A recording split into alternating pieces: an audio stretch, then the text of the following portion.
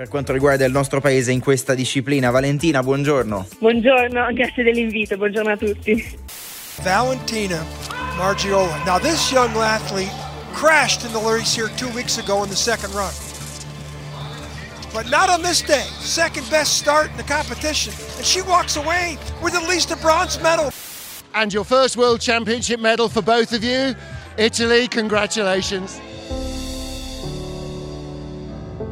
Welcome to Flame Bears, the women athletes blazing the trail to Beijing. I'm your host, Jamie. In this episode, we speak with Italian skeleton racer Valentina Margaglio. Valentina is the first Italian to ever win a medal in the World Championships, and she's now poised to dominate the ice in Beijing. In this episode, we talk about how she got into the sport, changing weight restrictions and how they impact her push, and how she got her trademark name, the Lioness, because of her big, fabulous curly hair.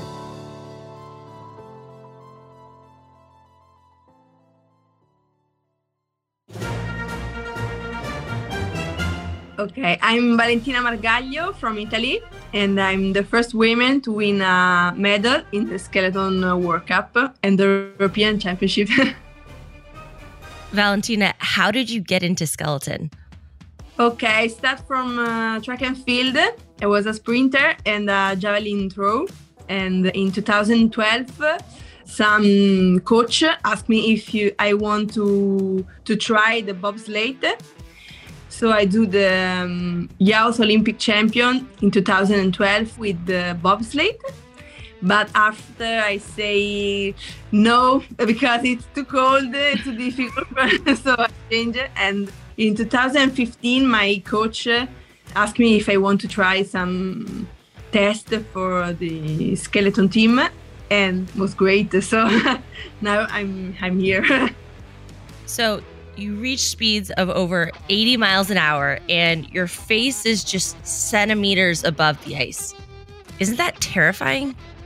So I try, and the first time was very strange and dangerous because I was in Lillehammer in Ivory, and I have a big ear, and they chose a very big helmet for the first time, and the first run, the helmet moved, so I hit my chin, and I say, okay, I'm done, but after 3 to 4 days, I changed my mind, so I decided to continue, and it was great.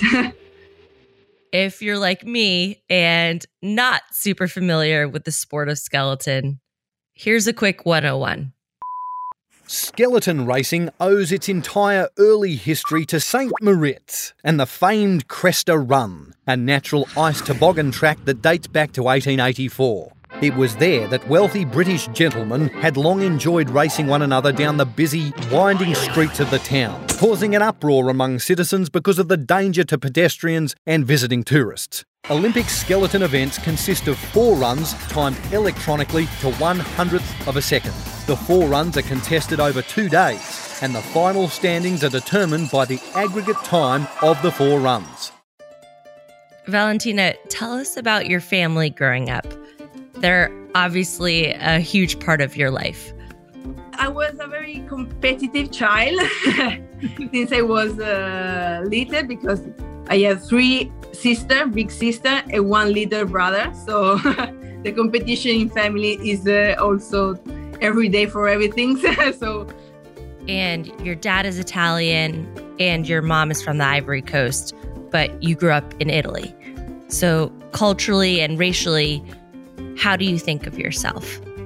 How do you identify? I'm very happy because I have the perfect mix of the 2 cultures. So for my mother, I take determination. For my father, I take my physical talent, if I can come, because he was also a track and field long jumper. So I'm very happy for this mix. Valentina, do you ever go to where your mom grew up on the Ivory Coast? Yes, I bring my mother in 2016 to make a surprise to my grandmother, because it was 25 years that my mother's come in Africa, so I bring her, and I was super happy to meet my family from theirs, and also it was a little tricky to explain my sport to people because they never see the snow, so it was difficult to explain. Even if the sport is not something they're familiar with, they understand that Valentina is a really big deal. She went on to win a historic medal for Italy. Wow. Bronze medal in the team competition. Mattia and Valentina, a really fast run today. Yeah, it's my best time here. But just 2 weeks before the 2020 World Cup win, Valentina was recovering from an injury. What happened? In Beijing, I do also 2 weeks of training and not the last competition because I hit my little finger to the wall. And the same time, I hit the other side, my ankle. It was close to broke, so I need to stay 2 weeks just only training in the pool. And it was super frustrating because I say, okay, in my mind, I need to stay in the top 5 in this race, in the top 10 in this race. My coach helped me very much to stay calm because without push, I was lost in training because the time was very high because they pushed me with a broom. So if it was fast or not, and I start to drive better. Speaking of coaches, hers happens to also be her boyfriend. I got a chance to speak with Andrea Gallina about Valentina and what makes her so unique. I'm Andrea Gallina, and I'm her coach, the push-pace coach, and the physical and the strength coach. We met 6 or 7 years ago on a track and field track, and I was training there too because I did track and field before. And she did Bobsleigh for 2 or 3 years, and she did the Junior Olympics. And then she moved to skeleton. I changed from track and field to skeleton, and we met again there. So we were athletes together, and then I moved as a coach, and I started coaching her, and we continue like for 4 years now. So for those of us who just watch Valentina on TV or see her via social media, what's something we can't see? She is really, really funny, but she can be really resolute when she wants to do something. And she's really growing up every year, every month, every single training maybe. And she's really focused now on the goal, but she can also be really quiet and really funny when she works. So when she's training in the weight room and everybody are really try to be strong and everything. Valentina, what's something people don't know about your sport, and why does it matter? Since 2 years, they changed the weight rules. So many girls like me have some problem. All the girls need to stay under 72 kilos. It's not enough. You are 1 meter 80, 1 meter 90. So I need to lose 6 kilo in maybe 5 months to stay in the race, because after the race you stay in the balance, and if you are more than 102, you are out. Sometimes I'm scared to be disqualified, so I don't drink enough before the race because I'm scared about the disqualification. So, and we don't know how they put this weight limit because they say it was to an advantage for who have the most weight. But the problem is now the wavy people have the sled more light, so can push more fast, and there's the same problem. So it was frustrating for us, and we hope they change the rules after the Olympics. Luckily, she has the support of her team to keep her motivated under these circumstances. My coach and boyfriend coached me and teach me how to push with my talent, my abilities, not copying the other, because the other girls who push more fast is the Russian. It was so skinny and elastic. And I'm the opposite because I'm too powerful and more big. So we can have another point of view of the push. And it's important to note that this restriction isn't just for women. It's also hurting some male athletes whose bodies lie outside the traditional body type for skeleton.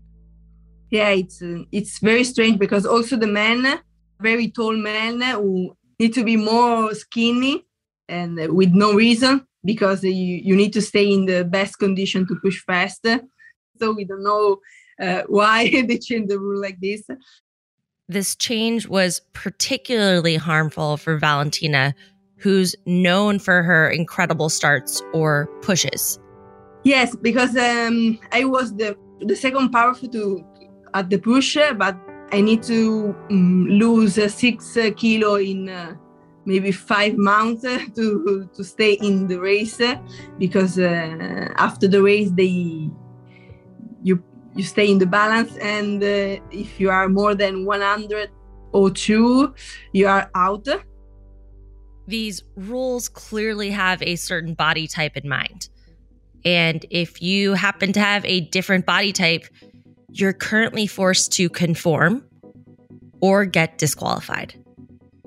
Despite the frustrations around weight, one thing everyone can agree on is the focus on speed. To decrease your time, you have to be as aerodynamic as possible. And that means literally making sure that everything down to your helmet and your hair counts towards that goal. Yes, I'm very proud and very lucky because I'm the only one from my sibling having curly hair, but not a very difficult hair like my sisters and my mother. In the race, you have 30 seconds to put your helmet. So if you are a big hair, you need more than 30 seconds. And now that it's legal to wear a suit with a hood, I assume that helps keep you under the time limit, right? I'm assuming the hood helps you with your hair. Yeah, hood, it's more easy in the training. You have all the time. Just to recap, there's a 30-second time limit to put on one's helmet. And I'd suggest that while well-intentioned to stop dawdling before one's race, this rule was perhaps made with certain athletes in mind. Namely, Caucasian men who don't usually have a ton of hair. Valentina, have you ever felt that people judge you because of your hair? Nobody say your hair is not professional or something like that. Just one time, you think curly hair wasn't professional. And the day after, I arrived with a very big hair, more volume possible, because after this, nobody say nothing. And all the people from the newspaper or something asked me if I can arrive with a big hair. so I'm very happy. Oh, that's so interesting. They actually ask you to arrive with your hair big. Yeah, because now it's my logo, I don't know, like a lion. So everybody wants my big hair. Hashtag curly hair for the win. So as we head to Beijing, I wanted to know how she's feeling. Valentina, what's going on for you? This season, I was so focused on the Olympic qualification. So I worked so hard. And also in 2020, I win bronze medal in the World Championship. So from that medal, I started thinking, okay, I can be at the high level like the other girls. And I start to trust myself more. And last season, I was 4th, 5th, 6th place in World Cup, so more close to a medal. And this year, finally, I can take 3. So I'm very happy and very proud because since 1972, nobody wins a medal since Nino Bibbia. So I'm very happy. I'm arrived to this Olympic prepared. And since Milano and Cortina exit like the next Olympic, I say, okay, I want to win a gold medal in Milano and Cortina. And it's strange because now I think we are 6 girls who can win a medal. And for the first time, I put myself together in this group of 6. And I know it's very hard, but I hope like the other girls for a medal, but also for my best race ever since now. She's got this. And someone who agrees with us is her boyfriend, who's been with her every step of the way. She worked for 4 years just for this competition. Every race is getting better, and she really wants to do her best there. And I think that for her, it's really, really important to represent her country and represent all the people around her. And I think she's really proud to be there. This is a great opportunity. This is the opportunity to do something really, really great. And it doesn't matter if you are the best every time, but this is one of the moments you need the best you can, and to try to do everything with no regrets and to bring home something really good. But just to enjoy the training, enjoy the race, and to be really as great as she can be. Valentina, what's one action you want our listeners to take after listening to your story? So we have listeners in 45 countries and counting, which is just wild. And we all want to be as supportive of you as possible. What can we do?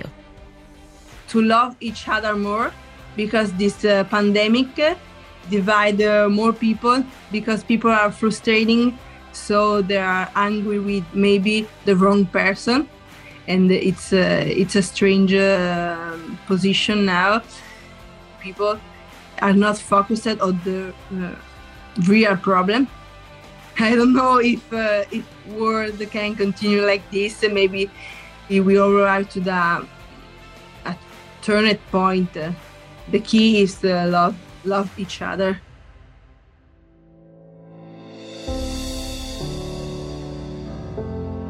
Thanks for tuning in to Flame Bears, the women athletes blazing the trail to Beijing. For more behind-the-scenes coverage, follow us on Instagram, Facebook, or Twitter by searching for Flame Bears. If you like what you're hearing, please leave us a positive review. We'd really appreciate it. It means a ton to us, and the athletes love to read them. If you missed last week's episode with Brazilian para-cross-country skier Alina Roca, go back and check it out. Stay tuned for next week's episode with Natalia Suiba-Jarosz of Poland. Thank you to the Harvard Kennedy School's Women in Public Policy program and the Harvard Innovation Lab for your ongoing support. Thank you to my amazing Gal group within Stanford's Galvanizer Incubator program. Last but certainly not least, thank you to Dino Catano and Emma Minto for your ongoing support. We'll catch you on our next episode.